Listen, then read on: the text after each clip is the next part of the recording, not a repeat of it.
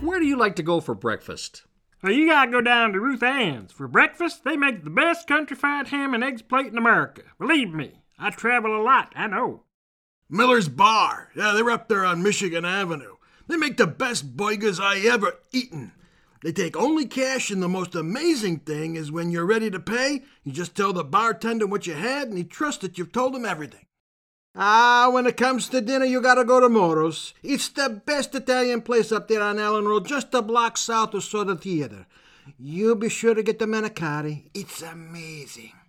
Well, there's no shortage of opinion about where to go to find good food, breakfast, lunch, or dinner. I mean, we've got it all covered. No. You're forgetting the most important meal of the day. Ice cream. The next time you're craving a great double-decker cone of your favorite frozen stuff, you gotta go to Calder's Dairy right up there on Southfield Road. They have their own dairy farm, and they make their ice cream that just melts in your mouth. You know what I mean. It's really great.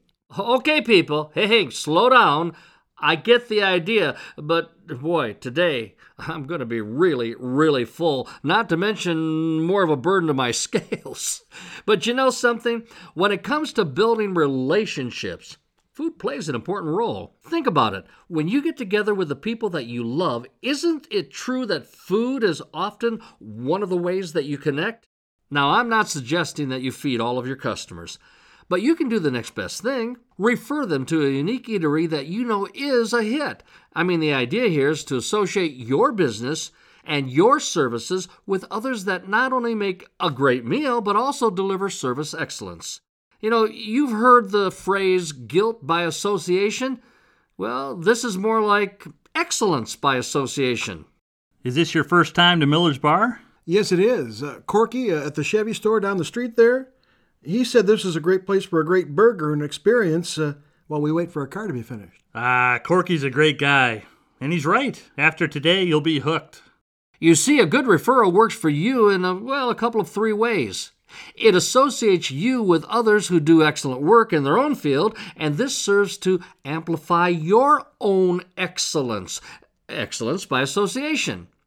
And then the experience your customer has with this other business is attributed to you. It is a way of connecting to your customer via a completely different experience. And then finally, you know something? It gives other businesses a reason to do the same for you. And even if that business can't refer people to you in the same way, they might, by virtue of your referrals, be able to extend some special courtesy to the people that you refer to them. Now tell Henry, the bartender at Miller's, that Corky referred you. Hey, Henry. Corky told me to tell you hi. Oh, so we love Corky here. So your first burger's on us. So what's your favorite place in town for breakfast, lunch, or dinner? Or an ice cream cone? I like that one.